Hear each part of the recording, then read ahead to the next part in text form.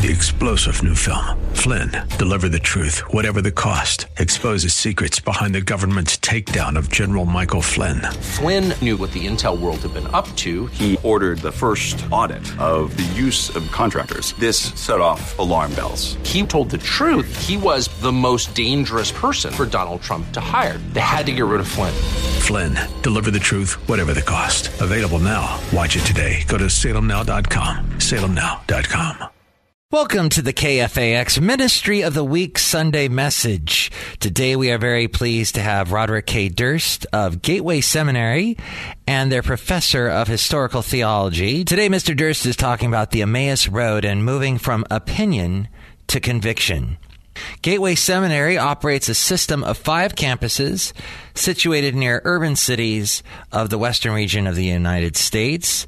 They are a theological graduate school that educates men and women to take the gospel to the nations. Known as one of the most multicultural seminaries in the world, Gateway Seminary's diversity enables it to equip and challenge students to more effective ministry leadership in the 21st century. Find out more about Gateway Seminary at their website, gs.edu. And now here's Roderick K. Durst on the KFAX Ministry of the Week Sunday Message. It's good to be back with you. I know that passage feels like a leftover Easter sermon, doesn't it? Sometime in the last week, I ate my last peep. You know what a peep is? A marshmallow chick. Somebody told me you can get those lemonade flavored now. Have any of you had one of those? I have not eaten one of those. Now, I'm a peep connoisseur. I prefer my peeps to be aged. It's more chewy. And it's always a difficult day when the last peep has been eaten. But happily, I discovered my wife set some back in the freezer. So I ate those too. Then, just this week, I discovered a little view of bright yellow at the back of the freezer. So I know there are more peeps for me, but I have resisted so far. And this passage in Luke 24 is a bit of a peep, a little bit of a leftover, but I think it fits well. Last night, my wife and I were at a fundraising dinner, a celebration for a women's transition home in Marin County called Gilead House. And part of the reason we went is we knew we'd have an opportunity to see many really treasured Christian friends from the years gone by.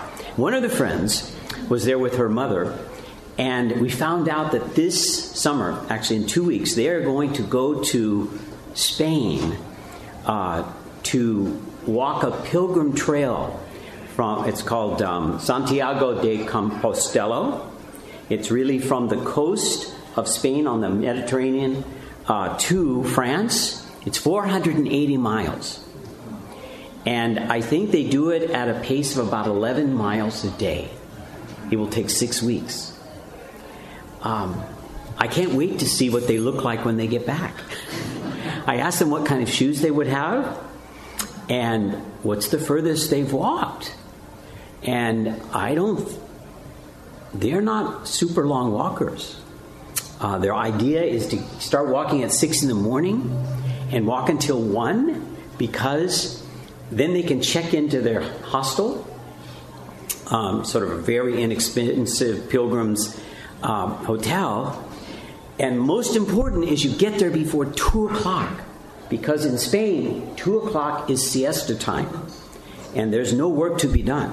You can't get help for anything. You just have to take a nap and wait. So they hope to get there before siesta time so they can get checked in, so then they can take a nap in a place. I don't know if I want to do that. 480 miles. Maybe it would be a lot of fun. They go through some beautiful cities. Any of you been on such a pilgrimage like this? Now think about it though.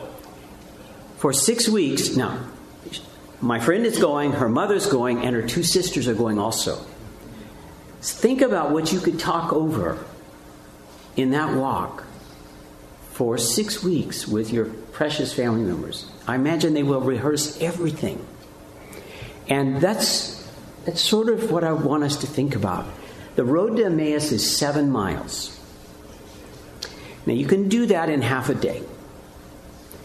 And there's something about walking and talking. Sometimes we say, walk your talk, meaning that the way you live ought to line up with the way you talk. But there's something about walking and talking that enables the kinds of discussions and even illuminations that can be life-changing. And I think that's why pilgrimage is so important, although they didn't know that they were on a pilgrimage. Pilgrimage means when the walking and the talking meets God, and that's what happens on the road to Emmaus. Now, I don't know where you are at in your spiritual life, but it may be that you're desperately in need to get on an Emmaus walk with somebody you really trust, to talk things out that need to be said out loud. You can think in your head, but when you say it in front of somebody else that you love and trust, you kind of see it in a fresh way. We have so many secrets, so many things we think that we don't say out loud, so many hurts, so many betrayals, and to get those out. Confession is good. Venting is good. And such as this kind of thing can happen on the road to Emmaus. I'm a hurry-up person. Yesterday, my wife told me on the way home, in this part of the freeway, please don't go above 60. And on the Emmaus Road, you can't go 60. You have to take your time. And maybe that's the point of 480-mile hike, Santiago de Compostela, 480 miles. You can't run that. You have to walk it. And you have to walk some each day. Thank you for reading the scriptures. Thank you for the worship music. I was really touched by some of the songs. Wilbur Chapman was a major evangelist preacher in the 19th century in America on the east side. And the first song that we sang, Hillsong holds the copyright. Hillsong is a church in Australia. And it's very much known for its preaching and especially its worship music. The worship music has been such impacting, it's all around the world, and that's why we sang it here. But that one line in there, and they've taken over and put a fresh verses in the middle of a very old song and set it to a new tune. But that line, my anchor holds within the veil. My anchor holds within the veil. Now, you and I sing it, and perhaps we have a feeling for what it means, but if you are a first-timer here, and maybe you are, I hope you feel very welcome. I love this church. My anchor holds within the... What is it talking about? You know that in some of the earliest sarcophagus, the containers for the bones of dead Christians, it's not unusual to find an anchor carved into the stone. Because in the book of Hebrews, Jesus is described as anchoring our faith in heaven. And the sense of the veil is really twofold. One is in the Holy of Holies in the temple, there was this giant curtain, a veil.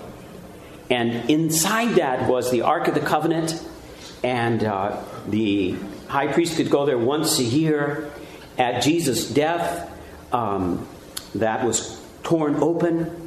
But in the book of Hebrews, it says he goes into the real Holy of Holies. And he anchors us there. Now, if you are much of a sea person, you know how important an anchor is. Especially in a storm. And for your anchor to hold, it keeps you safe. And our anchor is in God's presence by faith in Christ. And it holds us. We don't hold it. It holds us. And I think there are many people here who could stand up and say, even when I felt I could no longer hold on to the Lord, he held on to me. Thank you so much. I appreciate it. It'll probably take you just a minute to spill it. That's usually what happens to me. One time in communion, I spilled the whole thing. Now they don't let me near it, so no, I'm just kidding. So let's take this walk to Emmaus, all right? I'm not going to take 7 days. Let's just take a few minutes to look at this. I do want to suggest these guys walk with their opinions, but at the end they're going to come running back because they've got a new engine, an engine of conviction that's a hold of them. Something has changed them. There's a pretty new book out called Immunity to Change. I don't know if you've seen it, but it grabbed my attention because in the first couple of pages it said, if, in the U.S., if a cardiologist is to tell their patient, unless you change, quit smoking or quit drinking or lose weight or start exercising, tell him some dramatic change to this man or woman, you're going to be dead in 2 years. Out of every 5 persons that are told by their cardiologist, you must make this change or you will die, how many do you think make the change? Hold up fingers. How many do you think can make the change? 5. Well, that's an optimist, okay? There's a pessimist, there's a 1. We got a 2, got a 5, a 3, right in the middle. That's good. Okay. The data is 1. Oh, my goodness. Yeah. Now, if it's your cardiologist, this is somebody who really does know, is threatening you with death, and only 1 out of 5 can change. How can that be? I think I might be highly motivated to change. Well, that's what this book is about, immunity to change. Inside each of us, these Harvard educational psychologists, they're sort of organizational business psychologists, they theorize that inside you and inside me, we have 2 immunity systems. One is wards off germs and infections. So it's the physical one or the physiological one. The other is, I'll say it's psychological or behavioral.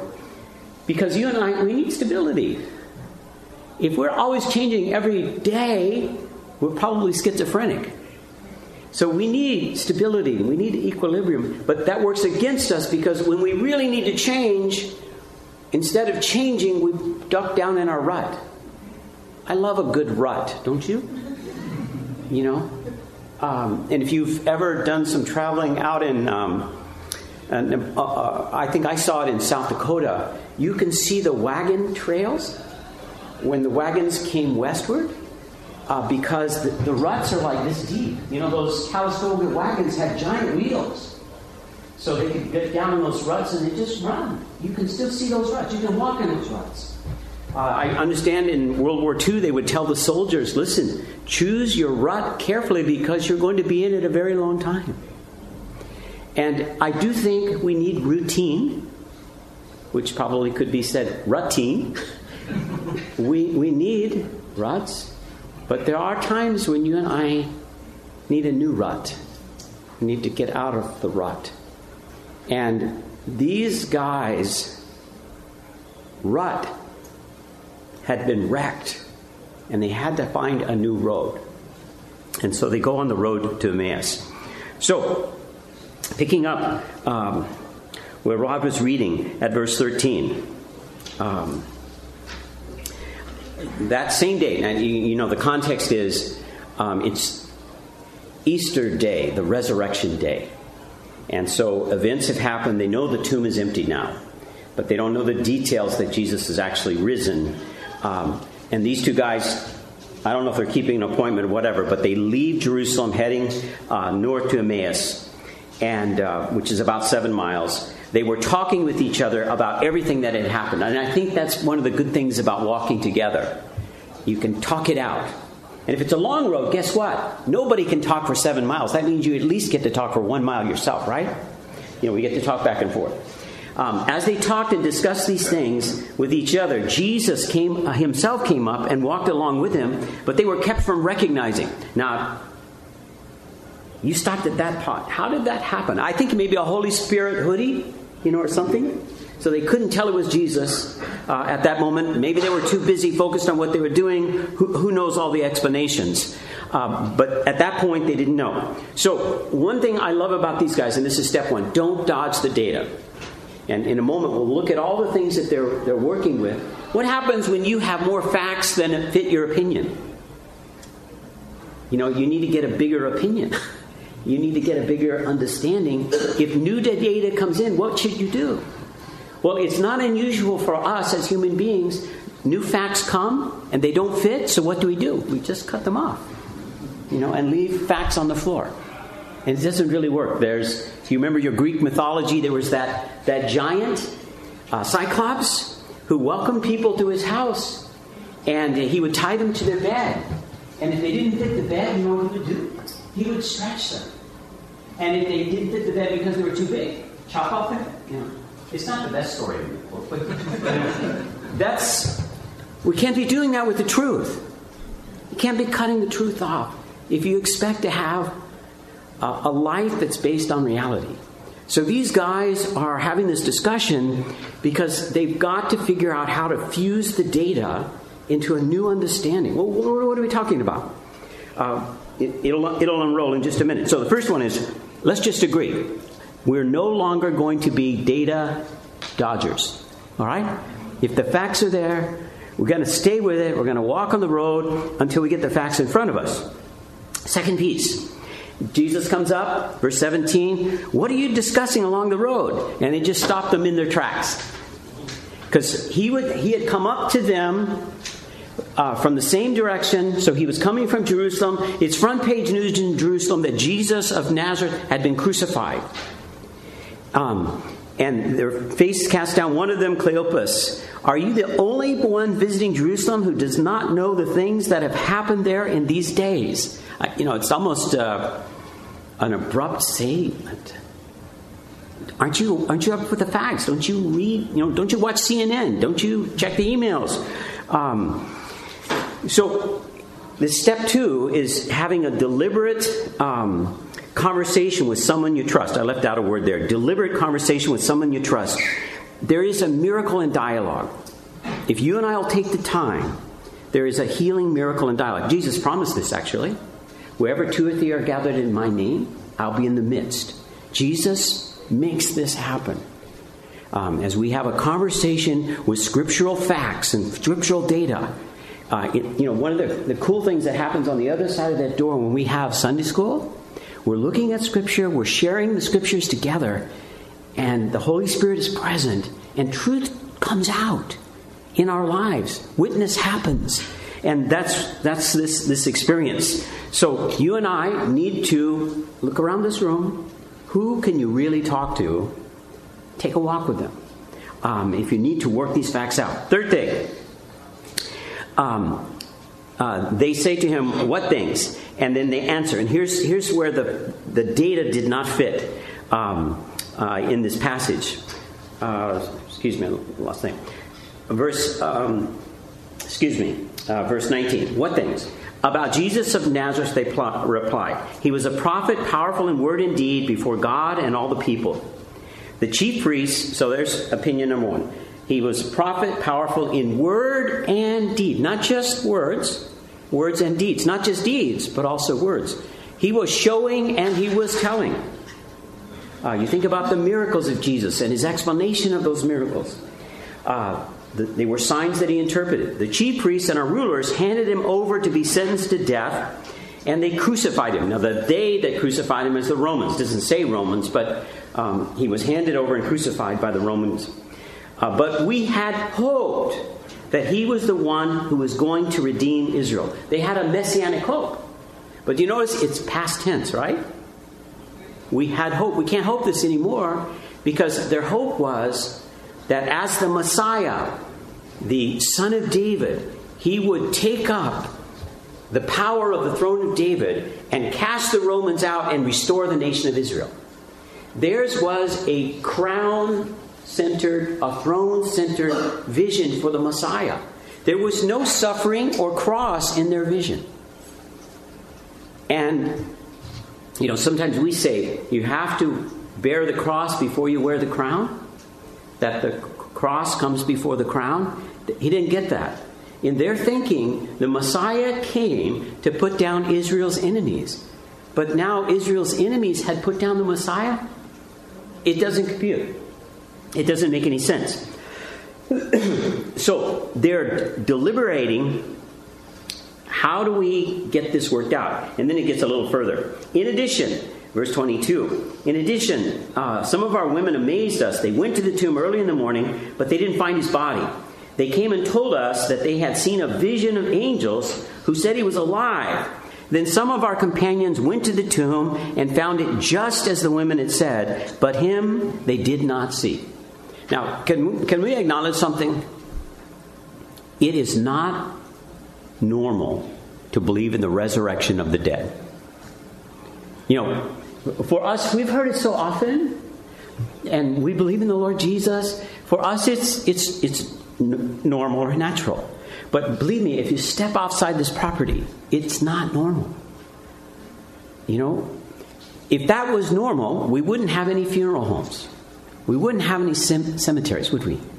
If being raised from the dead, you remember how it would have changed the whole way the hospital system works. I still remember on the 5th floor of the Kaiser Hospital in Vallejo, where I was pastor, I never wanted any of my church members to be on the 5th floor, because if they put you on the 5th floor in this particular hospital, you were terminal. And so it was not the good news floor. I didn't want my people on the 5th floor. And because on the 5th floor, you didn't usually walk out of the hospital. And I often thought, Jesus, if you walked on the 5th floor and you walked by these rooms and you called these people and healed these people and raised these people from their deathbed, what would that do to this city? If all these people with the thing still on their wrists and their robes, they just start walking out. Wow. That's going to happen at the end of time. But now it's not normal. It's not natural. It's supernatural. And we're asking people to believe something supernatural. These guys are trying to get their head around it. They're saying that Jesus is not dead. He's alive. That's not easy to do. And to reorganize your thinking, to change like that, that's no easy thing. So, verse 25. So they declared their dilemma. It didn't add up. So let's go to step 4. If you will do this, these first 3 steps, and you'll do this and ask God's help, you can expect God to show up. You can expect God to enlighten you. Look what happens. How foolish you are. How slow of heart to believe all that the prophets have spoken. Did not the Christ have to suffer these things and then enter the glory? You had it wrong. The scriptures tell you what the order is, and you got it wrong. There's a professor at a school in Southern California. He never grades the students' papers with a red pen. Now he's a psychologist. He thinks red hurts too much. So he only uses green. But I have had some faculty who really like red. They like it a lot. I think Dr. Arbino likes a red pen. And I have seen my share of red marks on my papers. I remember in 2nd grade, I took this math test and I got everything right. But it was so messy. My teacher, she marked everything up with red. And I think it helped some. But here Jesus, the teacher, is schooling these guys. They thought they had taken Old Testament 101. But he said, you have flunked. I'm going to take you now to Prophecy 101. And he began to open the scriptures to them, beginning with Moses and all the prophets. Began to open. Now, I just want to open 2 with you because, time's moving here. And you can look this up yourself. But these are amongst the major Old Testament prophecies of the Messiah that make it clear. Suffering will precede glory. The cross will come before the crown. The crown will come. But the cross will come before. Isaiah 53.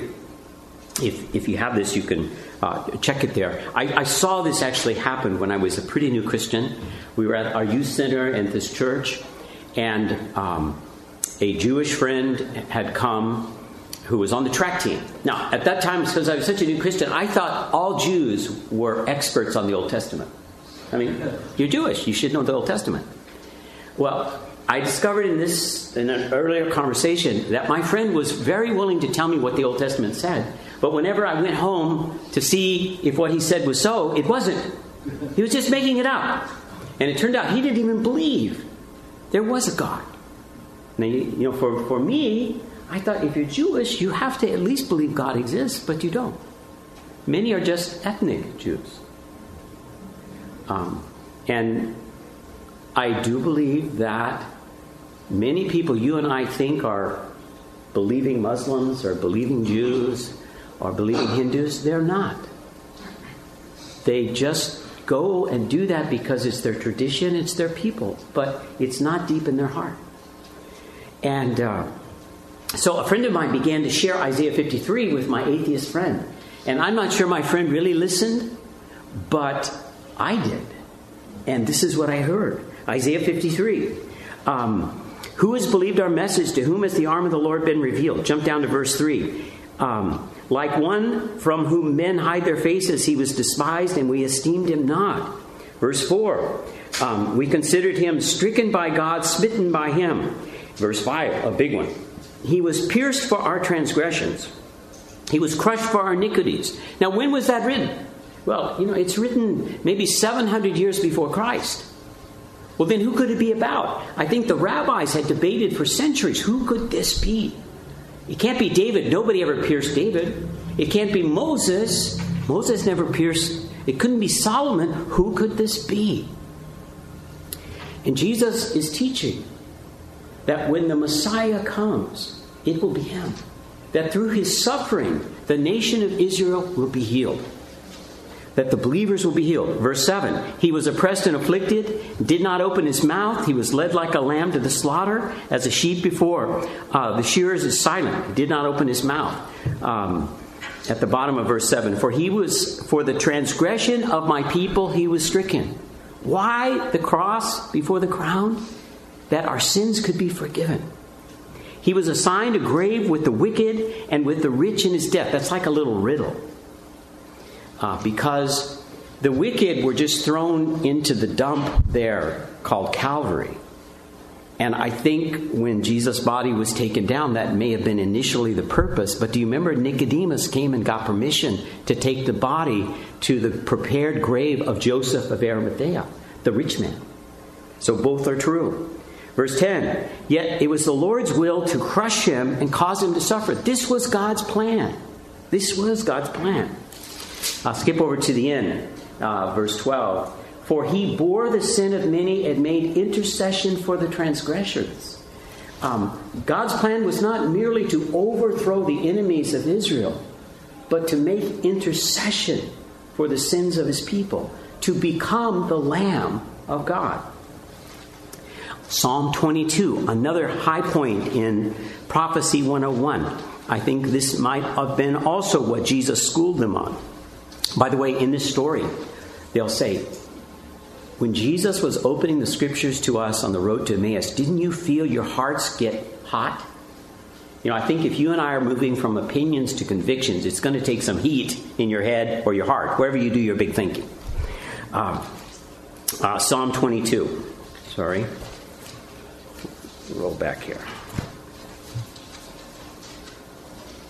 Now you remember verse 1 comes from the cross. My God, why have you forsaken me? Why are you so far from me? Jesus has, there in the Gospels, there are 7 of the last sayings of Jesus recorded on the cross. One of them is, my God, why have you forsaken me? Now this is understood to happen just after noon when it gets dark. This eclipse to show God's disfavor because of sin. And Jesus cries out in the darkness, my God, why have you forsaken me? Well, I think at least one of the reasons Jesus says this is to call our attention to this passage. If you want to know why he was forsaken, look at this passage. Verse 3, yet you are enthroned as the Holy One. Do you remember how many times Jesus was called the Holy One? Now, usually it was out of the mouth of a demon person who knew who he was. You're the Holy One of Israel. Skip down to verse 9. Yet you brought me out of the womb. You made me to trust even in my mother's breast. From birth I was set upon you. From my mother's womb you have been my God. Do not be far, for trouble is near. There is no one to help me. Many bulls surround me, strong bulls of Bashan, roaring lions. Verse 14, I am poured out like water. All my bones are out of joint. My heart is turned to wax. One of the phenomenon of crucifixion is dislocating joints. Verse 16, dogs have surrounded me. A band of evil men has circled me. They have pierced my hands and my feet. They have pierced my hands and my feet. I count all my bones. They stare and gloat at me. And then verse 18 reads like a movie script written 1,000 years before the movie actually happens. They divide my garments among them and cast lots for my clothing. When someone was sentenced to death in the Roman Empire, the soldiers who carried out the execution got the property of that person. Now, you know in the gospel accounts, they divided everything up until they came to Jesus' robe. And they said, we don't want to tear this. So let's cast lots. Let's gamble over it to see who gets it. How could David, writing Psalm 22 in the year, say 1000, know that this would happen? That's the spirit of prophecy. That's God showing, I'm going to tell you what I'm going to do. Then when I do it, you know it's I who did it. And so if we're going to think through the resurrection, we have to see that there is a God. He's up to something in the world through his son, Jesus Christ. And that's the reason for his death and his resurrection. We don't have time to read through the rest of it, but it's an amazing prophecy that explains to us why Christ had to suffer and be raised from the dead before he could get the crown. The cross comes before the crown. So back to our story. So we can expect God to enlighten us based on scriptures. His word is a lamp. Is your lamp lit? Are you putting your life in a place where scripture can enlighten you? You know, there's something about this text that the Holy Spirit, when you see these words and hear these words in your heart, the Holy Spirit reknits you and remakes you. His word is a lamp for my feet and a light to my path. And that's just what happens to these guys on the road to Emmaus. And why the cross had to happen. Now let's go to step 5. It says in the text that as they're getting down the road, they're coming to the end there. And as they approach the village, Emmaus, we assume, Jesus acted as if he was going further. Maybe he was just testing to see, will they ask me to stay? But they argued, so they urged him strongly, stay with us, for it is nearly evening. The day is almost over. So he went in to stay with them. So what should you and I do? We should ask for extra time with our best teachers. Now, I teach on Thursday nights, I teach Christian theology over in Mill Valley. And the class gets out at 9:20. Now, people that are in my class often have worked all day, either in classes or at work, and then they come to seminary. So they're tired, right? So I go 50 minutes, take a 10-minute break. 50 minutes, 10-minute break, and then 50 minutes, then it's 9:20. And I do have some students who maybe about 2 minutes before 9:20, they start quietly closing their books and sort of hinting to the professor, class is almost over. Class is almost over, right? And 9:20, I try to stop on time every time.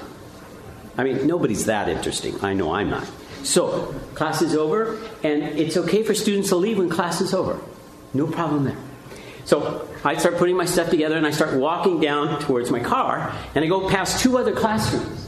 Now I notice at the 3rd classroom, class has been dismissed, but there are always a small handful of students still talking to that professor. They're like these guys. They want to get extra time with the person who heats up their life with truth and Scripture. Have you ever asked the Lord for extra time? Will you please teach me some more? You know, you're like me, I assume. I want to run things on time. But this kind of stuff doesn't really run on time. This is a different kind of time, quality time. To ask for extra time to spend with your teacher. Step 6. So what happens? He stays with them. When he was at table with them, he took the bread, gave thanks, broke it, and we're about to break bread together, aren't we? I wonder what you and I could see if it could be revealed to us. Their eyes were open, they recognized him, disappeared, and he disappeared from their sight. They asked each other, were not our hearts burning within us as he talked with us on the road and opened the Scriptures? So what you and I should have an experience with, and maybe even an expectation, is that our eyes will be open as illumination happens. Now, I've gone a little longer than I planned, but let me just share this. I think those guys were walking with their opinions as they're talking. And I noticed once they see him, they run back to Jerusalem. They just walked 7 miles and now they run back. So I want to just compare opinions and convictions. Opinions are many. Convictions are few. Opinions camp in my head. Convictions dwell in our heart choices. Opinions are kind of cool to the mind, but convictions heat up the self. You hold your opinions, but your convictions hold you. You change your opinions, but your convictions change you. No one lives for an opinion, but people are willing to die for their convictions. Opinions have little power to move men or women, but convictions can move nations. People form temporary opinions, but God shapes eternal convictions, at least the kind we're talking about. Opinions make you interesting. Convictions make you influential. You walk with your opinions, you run with your convictions. You move your opinions, but your convictions move you. And these men became men of conviction that he is risen and organized their life accordingly. I love that that painting where that guy's arms go up like this. Once he recognized Jesus, his arms just went up. And he said, you're risen, you're Jesus, you're risen indeed. They got up and returned at once to Jerusalem. Step 7, conviction demands expression. If you believe in your heart that God has raised Jesus from the dead, you will confess with your lips that Jesus is Lord. You know, your hands just go up. Your life just goes up. And you realize he's really risen. It changes everything. As we get ready to take the offering in a moment and take communion together, just want to cast something towards you. If you're here operating with disorganized opinions, maybe you've got data but you can't make it match with a perspective. Maybe you need to sign up for an Emmaus Road walk. You've got somebody here. And say, look, could you give me a couple of hours? I need to talk something out with you. Give yourself some holy time, some pilgrimage time, and ask the Lord to walk with you even as you talk with this person. If someone asks you to take that walk with them, please set the time aside. Do it. Second, when was the last time you got schooled by Scripture? You know, we say we're people of the book. Well, when has the book schooled us? We really looked at the text very carefully and realized, oh, that's what it really means. I understand that. We need to, you know, most people are counting on you to be Bible experts. They're counting on you. They don't know how much you don't know, but they know you come to church and you study the Bible. You must know the Bible. Get schooled in Scripture. That's the work of the Holy Spirit, to teach us Scripture. Third,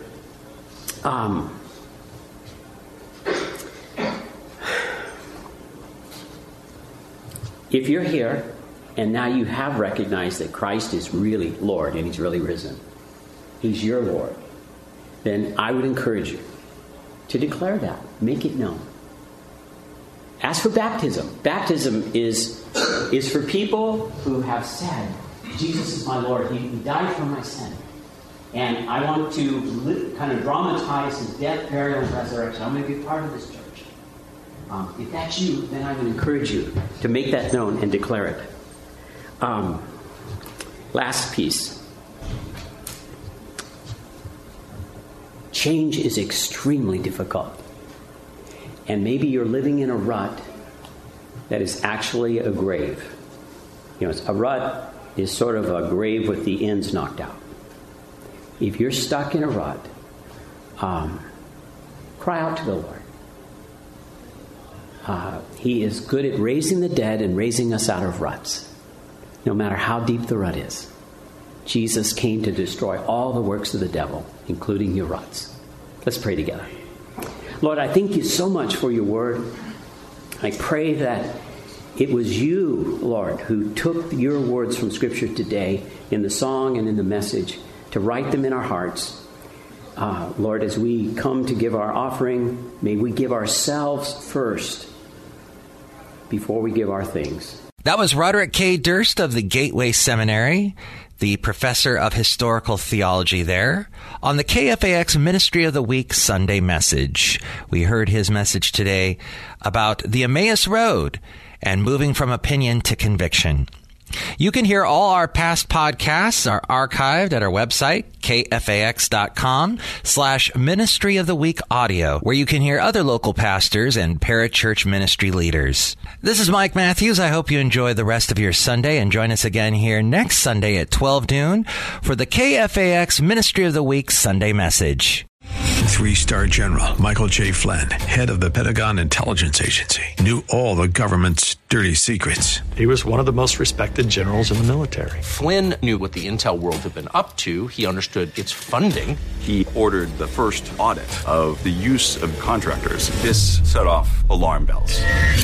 The explosive new documentary, Flynn, Deliver the Truth, Whatever the Cost, uncovers the facts behind this scandal. Flynn told the truth. He was the most dangerous person for Donald Trump to hire. I find out the worst enemy that I'm going to face in my life is right here in America. They took my assessment and they wanted me to change it. And I was like, I'm not changing it. They had to get rid of Flynn.